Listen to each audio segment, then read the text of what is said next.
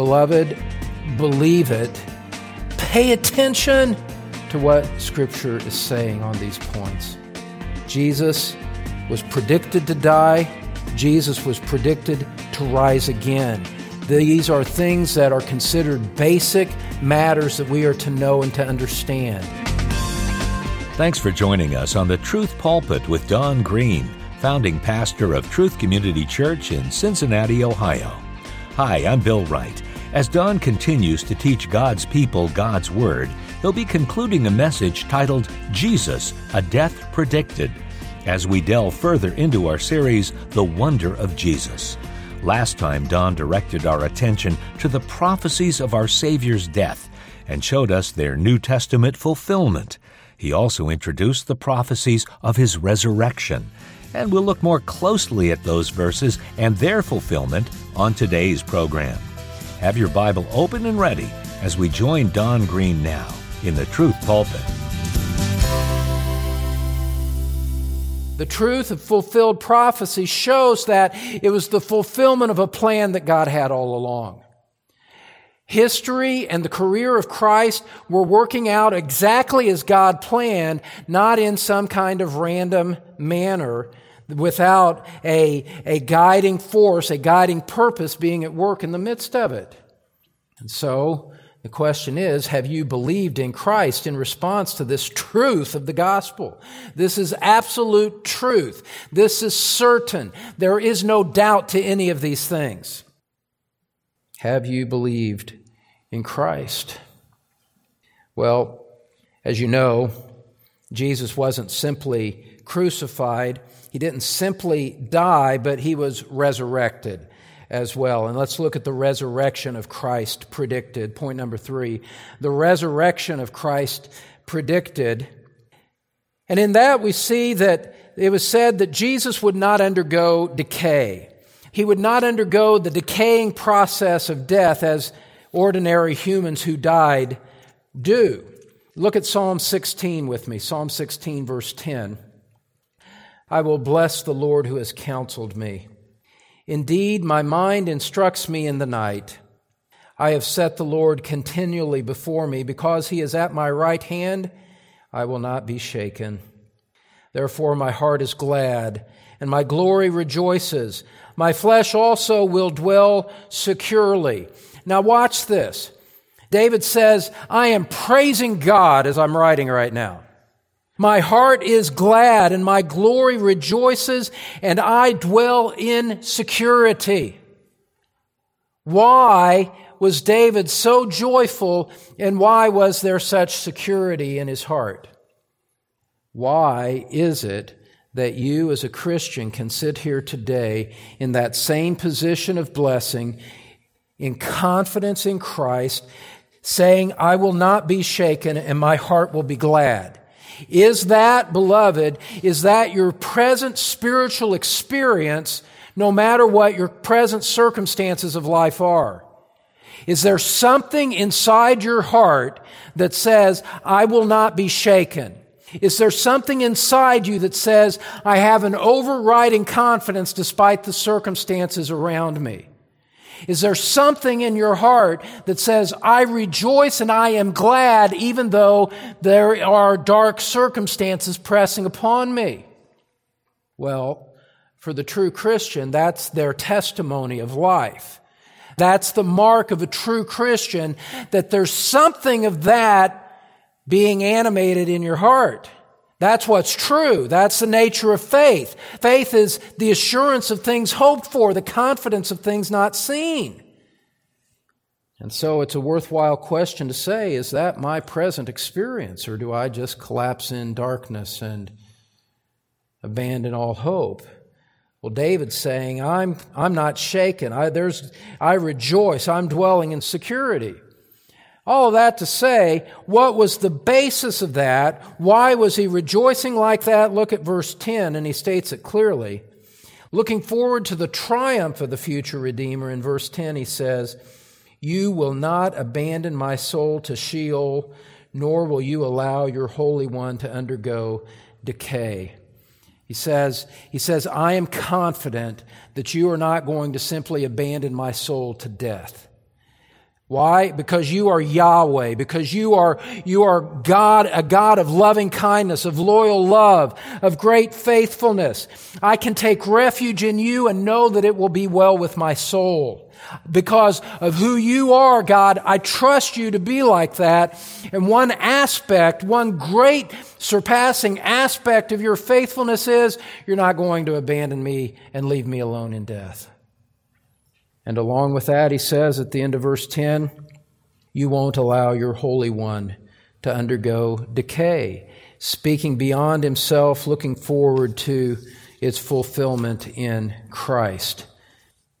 Now, along with that, not only would Jesus not undergo decay, Scripture in the Old Testament points us to the fact that he would ascend to God's right hand. He would ascend to God's right hand. Look at Psalm 68 with me. I realize we're doing a survey of several different scriptures here, and that's okay. Psalm 68, verse 18. Psalm 68, verse 18 says, you have ascended on high. You have led captive your captives. You have received gifts among men, even among the rebellious also, that the Lord God may dwell there. He says, you have ascended on high. Now, what we want to do, having set forth these prophecies of the resurrection of Christ, is look to the New Testament to see how the New Testament testifies to their fulfillment. And so point number 4, the resurrection of Christ fulfilled. The resurrection of Christ fulfilled. Now, turn first of all to Luke 24, just by way of a kind of an introduction to this part of the message. Luke 24, after his resurrection, Jesus stated plainly that the things of the Old Testament pointed to him for their fulfillment. In Luke 24, verse 25, let's say, something that is true of people still today, that I trust will not be true of any of you as I read these words. Jesus said to the men on the road to Emmaus, he said, "O foolish men, and slow of heart to believe in all that the prophets have spoken." They were struggling to understand. They didn't get it. And Jesus said, "You foolish men, you are so slow of heart to believe in all that the prophets have spoken." At his resurrection, he makes a point of pointing back to the prophets, saying, the prophets said this would happen. Why are you struggling to believe it? Verse 26, he says, "Was it not necessary? Was it not a divine appointment for the Christ to suffer these things and to enter into his glory?" Verse 27, "Then, beginning with Moses and with all the prophets, he explained to them the things concerning himself in all the Scriptures." Beloved, mark it. Beloved, believe it. Beloved, pay attention. I say this reverently. For the sake of Christ, pay attention to what Scripture is saying on these points. Jesus was predicted to die. Jesus was predicted to rise again. These are things that are considered basic matters that we are to know and to understand. Jesus said all of these things were necessary to happen because the prophets had said that they would be so. Now look over at verse 44 of Luke 24. In verse 44 of Luke 24, he said to them, "These are my words which I spoke to you while I was still with you, that all things which are written about me in the law of Moses and the prophets and the Psalms must be fulfilled." And so, Jesus points them back to the Old Testament, to the threefold division of the Old Testament, Moses, the prophets, and the Psalms, and says everything that was written about me back there had to be fulfilled. Let's see how these two aspects that we highlighted, that we chose, were fulfilled. First of all, Jesus' body, it did not decay. It did not decay. Look at Acts chapter 13. Acts chapter 13, beginning in verse 32. And notice how it calls attention to the scriptures that we have read and speaks to their fulfillment. Let's start in verse 26.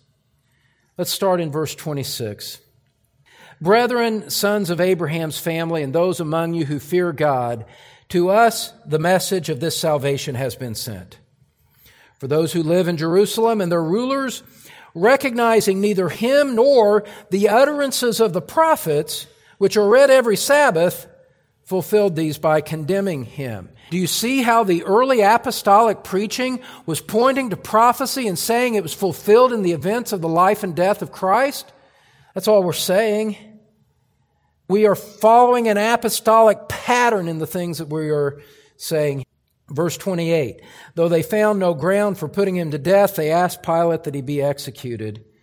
And when they had carried out all that was written concerning him, they took him down from the cross and laid him in a tomb. But God raised him from the dead, and for many days he appeared to those who came up with him from Galilee to Jerusalem, the very ones who are now his witnesses to the people. What does Paul draw from that? Paul says in verse 32, and we preach to you the good news of the promise made to the fathers, that God has fulfilled this promise to our children in that he raised up Jesus, as it is also written in the second Psalm, you are my son, today I've begotten you. Verse 34, as for the fact that he raised him up from the dead, no longer to return to decay, he has spoken in this way, I will give you the holy and sure blessings of David. Therefore, he also says in another psalm, you will not allow your Holy One to undergo decay. There is the fulfillment of it. Verse 36, for David, after he had served the purpose of God in his own generation, fell asleep and was laid among his fathers and underwent decay. But he whom God raised up did not undergo decay. Paul makes a long point out of emphasizing that the resurrection of Christ fulfilled and vindicated that prophecy that was made of David, by David, some 1,000 years earlier. That prophecy couldn't have been talking about David because he died and he was buried and he was still in his grave. Therefore, it had to be speaking to someone greater than David. The one greater than David was the Lord Jesus Christ. Now, Scripture also makes a point that Jesus ascended to God's right hand. You're in Acts. Let's glance back at Acts chapter 1. Acts chapter 1, in verse 9, it says, Acts chapter 1, verse 9, after he had said these things, he was lifted up while they were looking on, and a cloud received him out of their sight. And as they were gazing intently into the sky while he was going, behold, 2 men in white clothing stood beside them. And they also said, Men of Galilee, why do you stand looking into the sky? This Jesus, who has been taken up from you into heaven, will come in just the same way as you have watched him go into heaven. He ascended to God's right hand. Now look at Ephesians chapter 4. Ephesians chapter 4, verse 7. Ephesians chapter 4, verse 7. It says, to each one of us grace was given according to the measure of Christ's gift. Therefore it says, when he ascended on high, he led captive a host of captives, and he gave gifts to men. That is a quotation of Psalm 68, verse 18, which we read earlier. Psalm 68, verse 18, spoke of the ascension of Christ. Acts records the historical event. Ephesians declares the ascension of Christ to have fulfilled that prophecy. So, beloved, we see the death of Christ predicted. We see it fulfilled. We see the resurrection of Christ predicted. We see the resurrection of Christ fulfilled. Centuries beforehand, centuries later, it comes to pass in history in a way that was utterly beyond the control of the prophets to bring to pass, And which also, if you think about it, the aspects of this were things that Christ was not controlling to make happen, in the sense that he manipulated his earthly circumstances to make it happen. He had already expired on the cross when the Roman soldiers pierced him. This is a mark of the work of God working providentially through the unforced actions of men in order to bring to pass what he had prophesied. What shall we say? What shall we say? The prophets pointed to Christ ahead of time, and the life and the death and the resurrection of Christ centuries later fulfilled them, and Scripture declares it to be so. This aspect of fulfilled prophecy is one sign among many about the truth of the gospel. Fulfilled prophecy is a proof positive of the truth of the gospel, that when it is declared to you that Jesus Christ is the only name by which you can be saved from your sin, you should believe it, because there is fulfilled prophecy that undergirds the truth of that statement. Now, the prophets also help us understand why all of this matters. They help us understand why Jesus came. You don't need to turn there. The verse is familiar. Isaiah 53, verse 6 says this. It says, "All of us like sheep have gone astray. Each of us has turned to his own way. You have gone astray. You have sinned against God. You have fallen short of his glory." By nature, in your natural state, you are perverse. You are wicked. Your heart is desperately sick. It is evil. It is wicked, and all sorts of sinful things come out of your mind and your imaginations, as shown by the testimony of your own conscience. You fall short of the glory of God. And that is simply a recognition of what the prophet is saying. All of us like sheep have gone astray.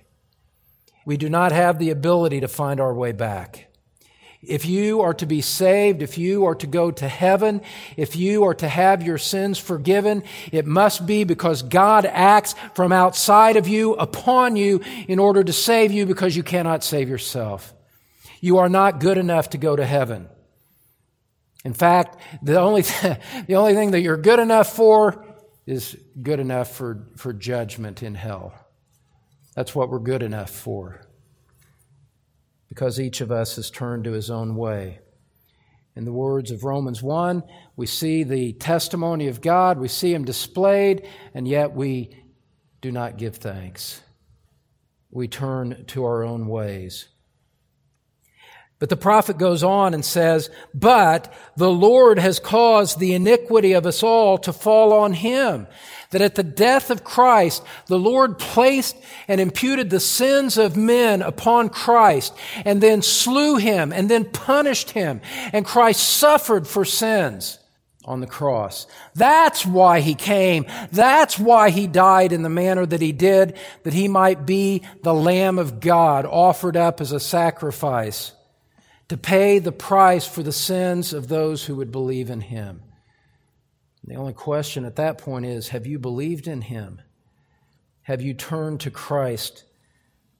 Because God inflicted the punishment for sin on his own Son at the cross.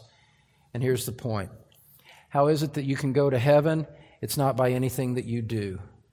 It couldn't be that, because all of your righteousness, Scripture says, is like a filthy rag.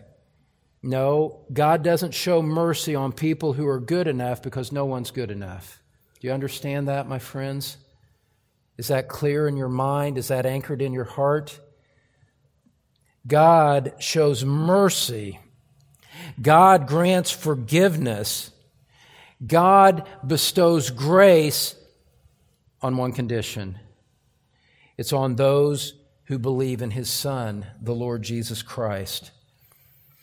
Christ is God's appointed means to approach Him, not by what you do, but by believing in this Christ whose death and resurrection was predicted by the prophets. He accepts the death of Christ as payment for your sin when you believe in Him.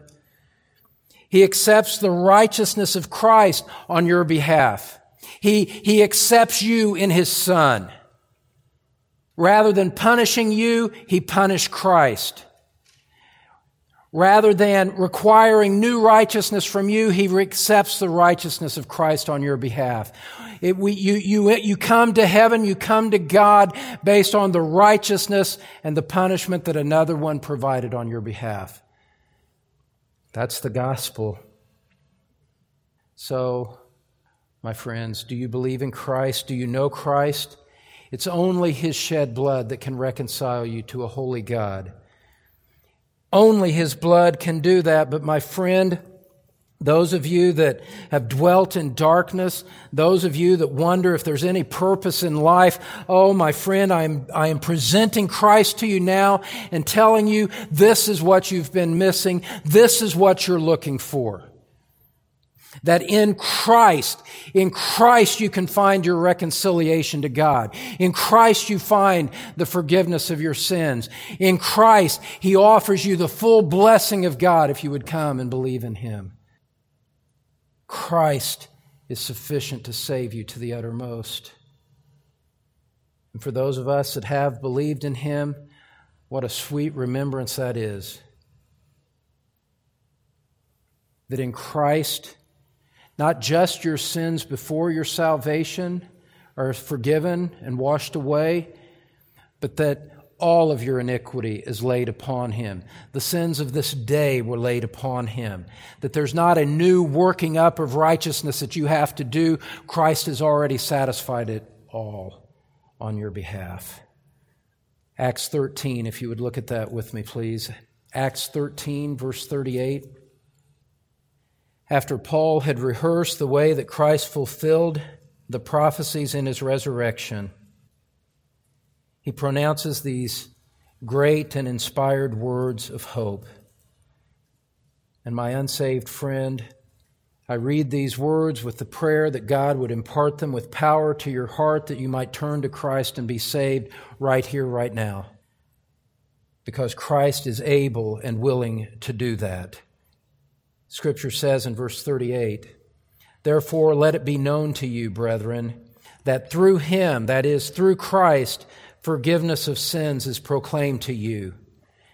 And through Him, everyone who believes," not who works, everyone who believes is freed from all things, freed from all guilt, free from all condemnation, free from all future expectations, freed from all things from which you could not be freed through the law of Moses. Paul's saying you could not obey Moses into heaven, but what you could not do on your own through Moses, Christ has done, and you can receive all of these things through believing in Christ. That is why Christ came. That's why His predicted death is so crucial. That's why His predicted resurrection is so vital. It's because that is the one and only appointed means by which any man can be saved from his sins. For those of us that know Him, we are brought once again to wonder, love, and praise, are we not? That God has done such a gracious act on our behalf. And for those of you that are here in the chains and in the darkness of sin, here's your hope. Here's your only hope. Christ invites you to come. Christ calls you to come.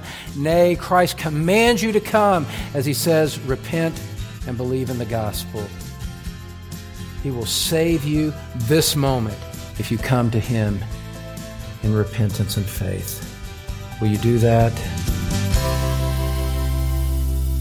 The fulfilled prophecies concerning the death and resurrection of our Lord Jesus Christ should leave no doubt as to His true identity, the Messiah, who would die for our sins and whose resurrection would prove his righteousness as acceptable to the Father.